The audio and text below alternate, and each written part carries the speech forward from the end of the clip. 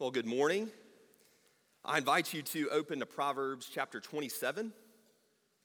We'll be looking at verse 10 this morning. And if you are looking at a pew Bible, that will be page 468 in your pew Bible. Well, this summer we have, as a church, been going through the book of Proverbs. And as many of you know, we've been looking at different proverbs, and specifically we've been looking at many of the better than sayings throughout this book of Proverbs. The writer of Proverbs, Solomon, who wrote many of them, in his wisdom is sharing to us now that better than something else.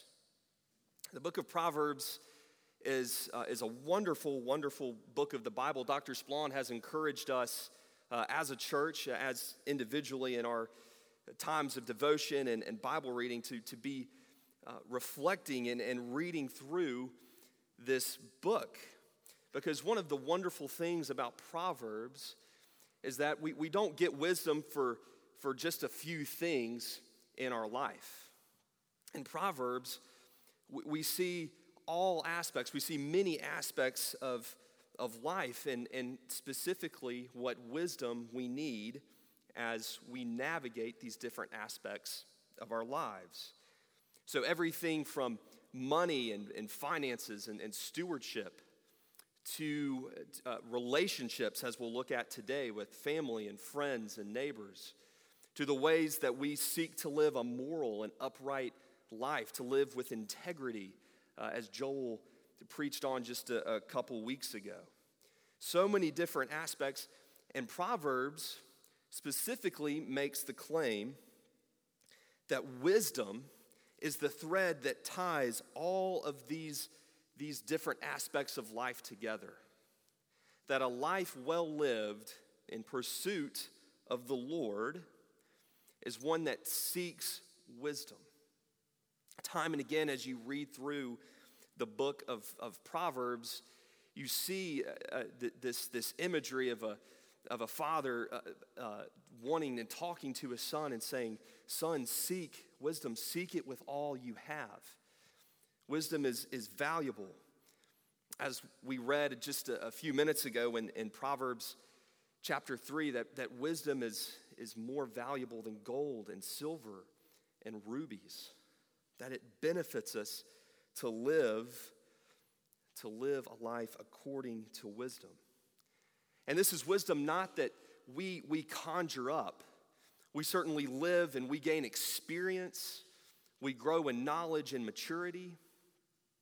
But we ultimately will not grow in wisdom unless it's God's gracious work of redemption working in and through us. If the Spirit is not working in and through us, we have no hope for growing in wisdom and knowledge at all.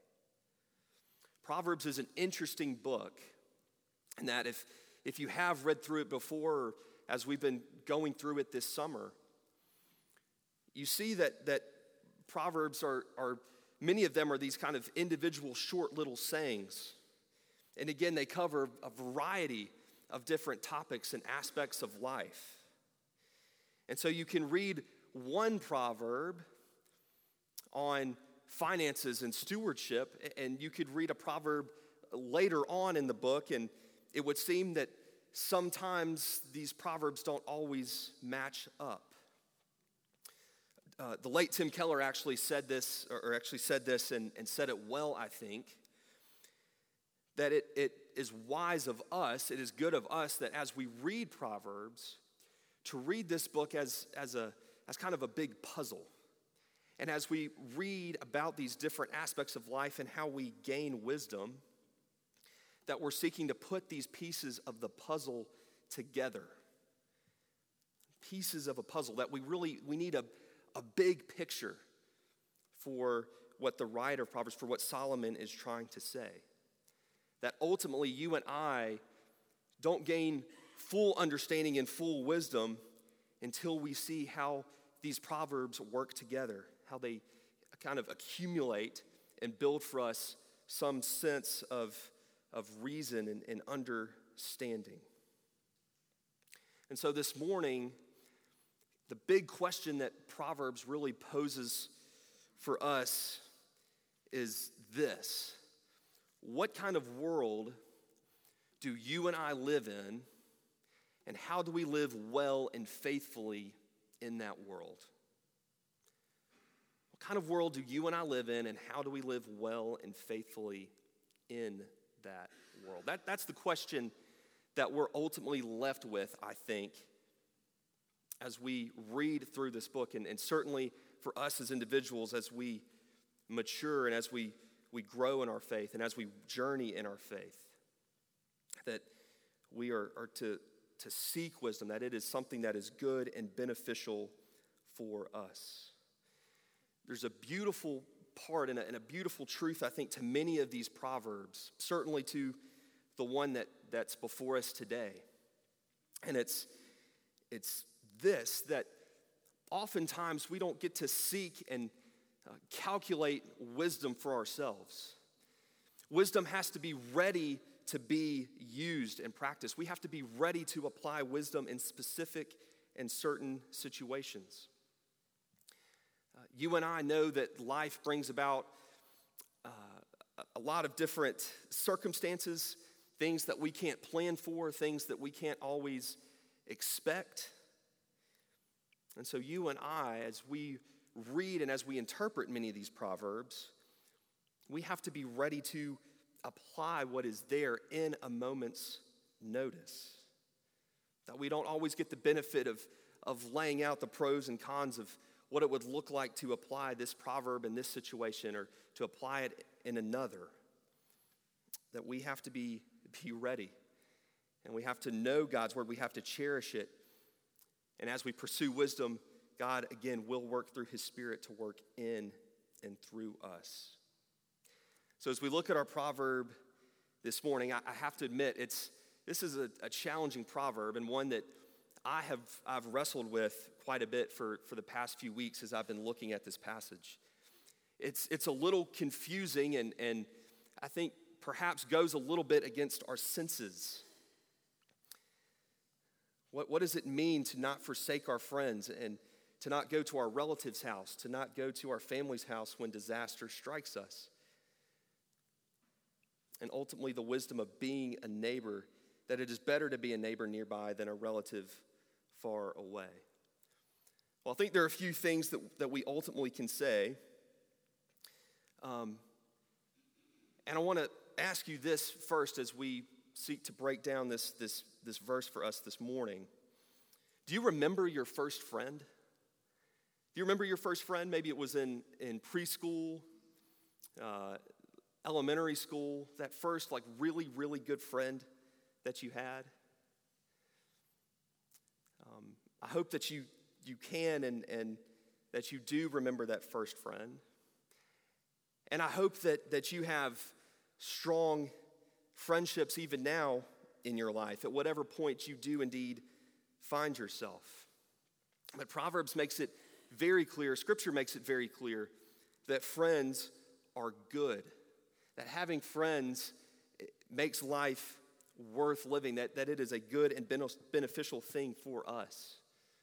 Friends are a gift and they are a joy to us. They do indeed make life better. As Proverbs 17:17 says, a friend loves at all times, and a brother is born for a time of adversity. And Proverbs 18:24 says, one who has unreliable friends soon comes to ruin, but there is a friend that sticks closer than a brother or sister.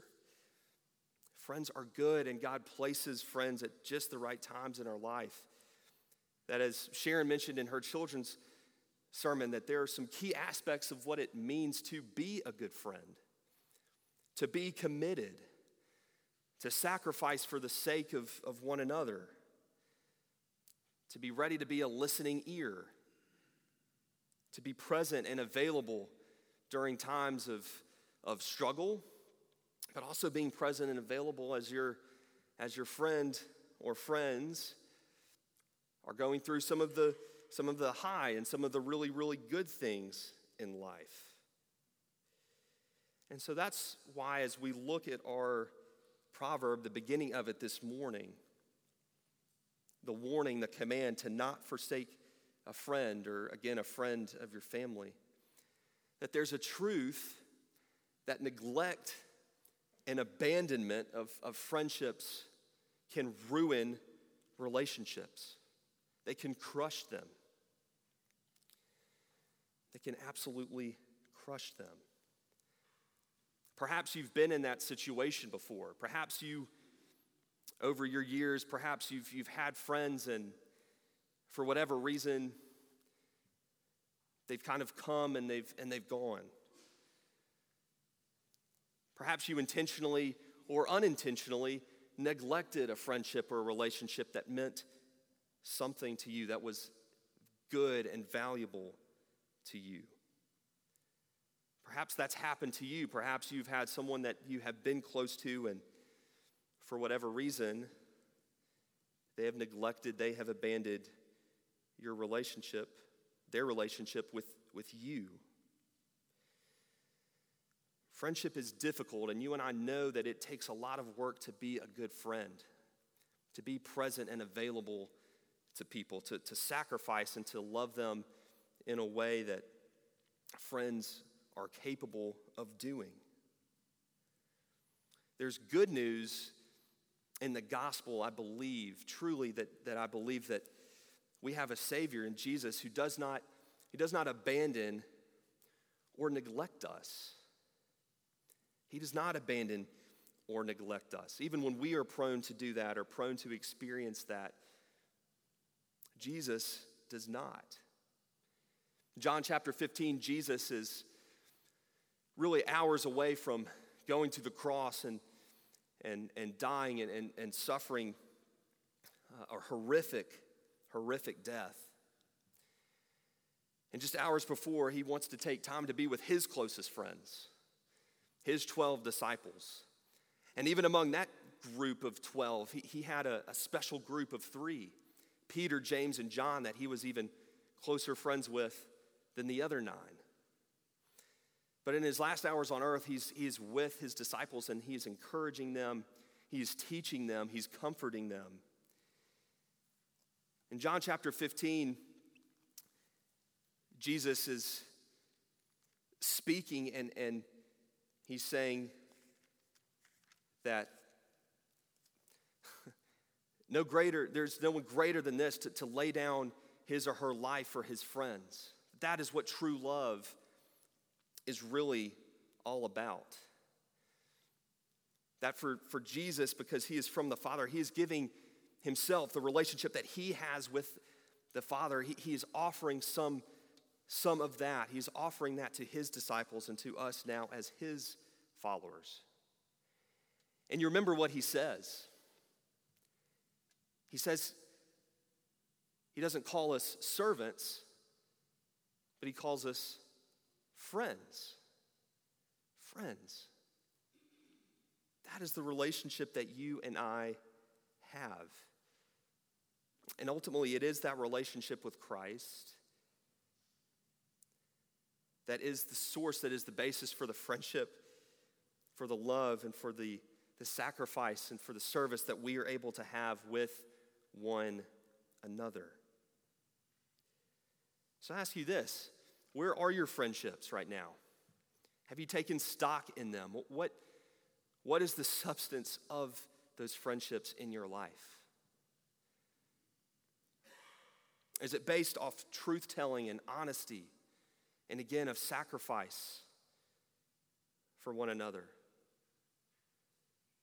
Is there a relationship that's maybe on the fringe of being neglected or abandoned? Where is your friendship, your friendships right now? The next part of this proverb is interesting. Do not go to your relative's house when disaster strikes you. Better a neighbor nearby than a relative far away. What is the last half of this proverb really trying to say?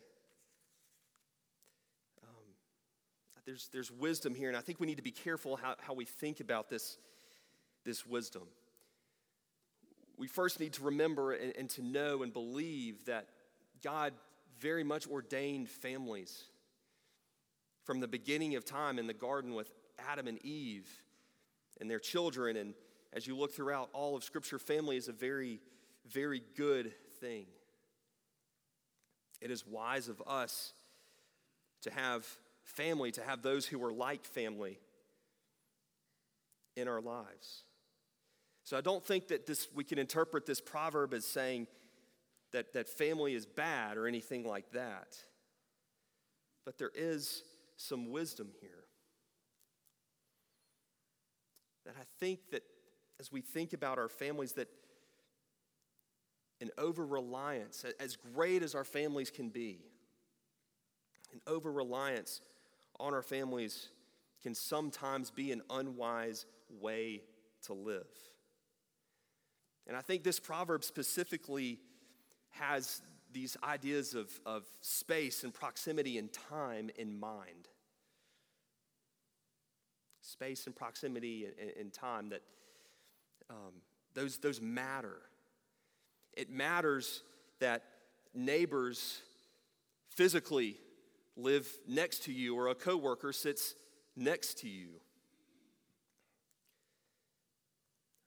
Our neighbors matter to us, and that it can be, again, that families are good, but they're not always can they be there for us in the ways that we want them to be, or sometimes want them to be.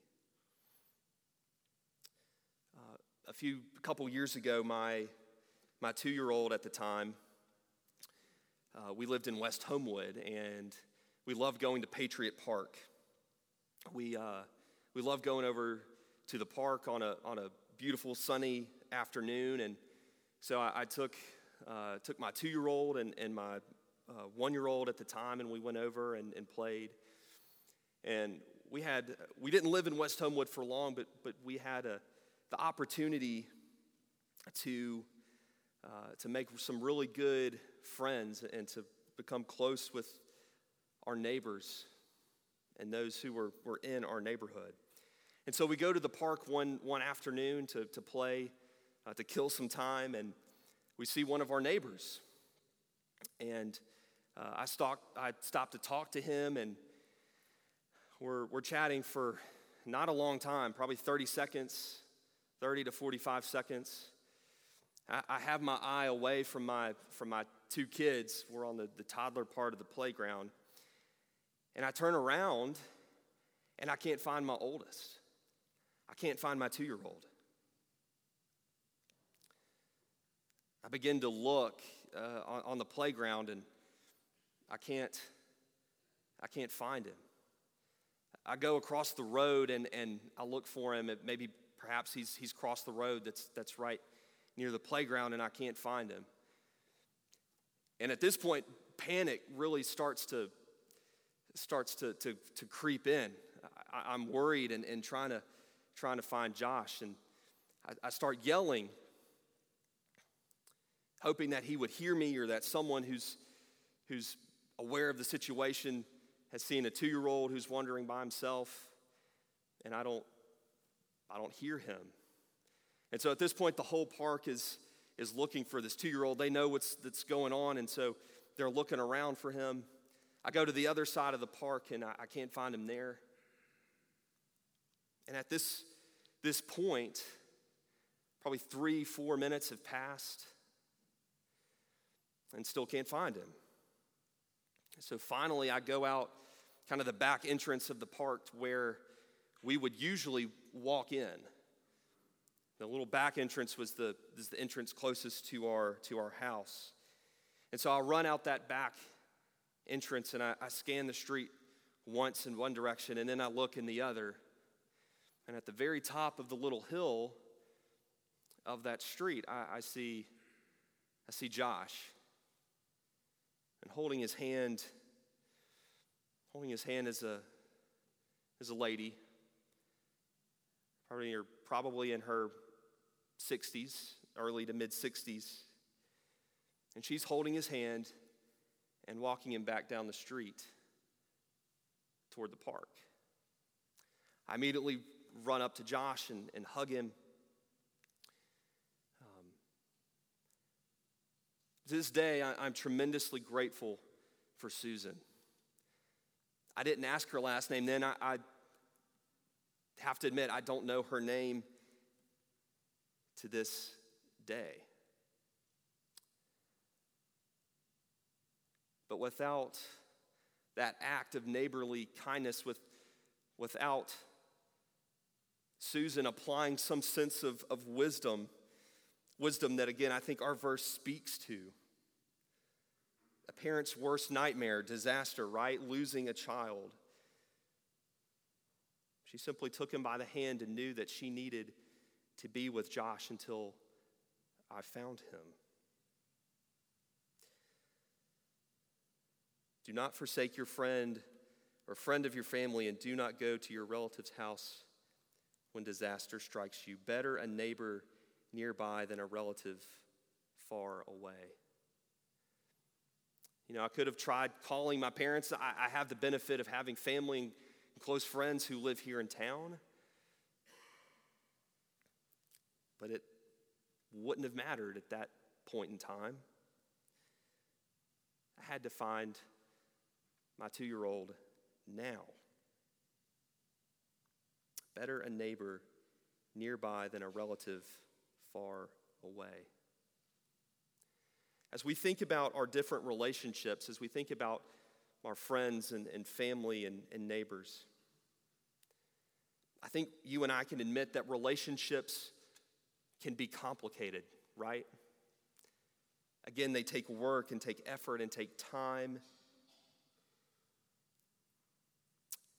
And definitely how we manage our relationships as imperfect, as broken, as sinful people. We are not always the best managers, right? But our call is to seek wisdom in all the opportunities we have in our relationships that God has placed before us. Friends, family, and neighbors alike. I want to close and I want to read this passage, a familiar passage to most of us this morning, but I want to read it again, and I want you to sit and to listen to hear these words, and I pray that you will hear them maybe in a fresh way, you'll hear them in a new way. Again, as we think about our proverb this morning, thinking about how good it is to be a neighbor, and how we value the relationships that we have in our lives. This is the parable of the Good Samaritan. Luke chapter 10, verses 25 through 37. On one occasion, an expert in the law stood up to test Jesus. "Teacher," he asked, "what must I do to inherit eternal life?" "What is written in the law?" he replied. "How do you read it?" He answered, "Love the Lord your God with all your heart, and with all your soul, and with all your strength, and with all your mind, and love your neighbor as yourself." "You've answered correctly," Jesus replied. "Do this and you will live." But he wanted to justify himself, and so he asked Jesus, "Who is my neighbor?" In reply, Jesus said, "A man was going down from Jerusalem to Jericho when he was attacked by robbers. They stripped him of his clothes, beat him, and went away, leaving him half dead. A priest happened to be going down the same road, and when he saw the man, he passed by on the other side. So too a Levite, when he came to the place and saw him, passed by on the other side. But a Samaritan, as he traveled, came where the man was, and when he saw him, he took pity on him. He went to him and bandaged his wounds, pouring on oil and wine. Then he put the man on his own donkey, brought him to an inn, and took care of him. The next day he took out 2 denarii and gave them to the innkeeper. 'Look after him,' he said, And when I return, I will reimburse you for any extra expense you may have. Which of these three do you think was a neighbor to the man who fell into the hands of robbers? The expert in the law replied, the one who had mercy on him. And Jesus replied, go and do likewise. Would you pray with me?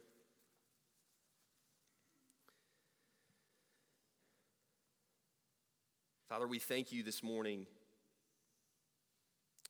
for the gift of wisdom. Lord, that your word calls us to seek it and to pursue it. And Father, we are grateful that in your wisdom you give us the ability and the opportunity to have various relationships in our lives. Father, with family and with friends and with neighbors. And Lord, while we know that the way that we manage our relationships, the ways that we interact with others are, Lord, imperfect. Father, we know that you are perfect and that you have given us your Son, who is the perfect friend. Lord, who by him, God, you have adopted us into your family. And God, you have indeed called us to be good neighbors. Lord, that you have called us to go and to do. So Lord, help us to do that.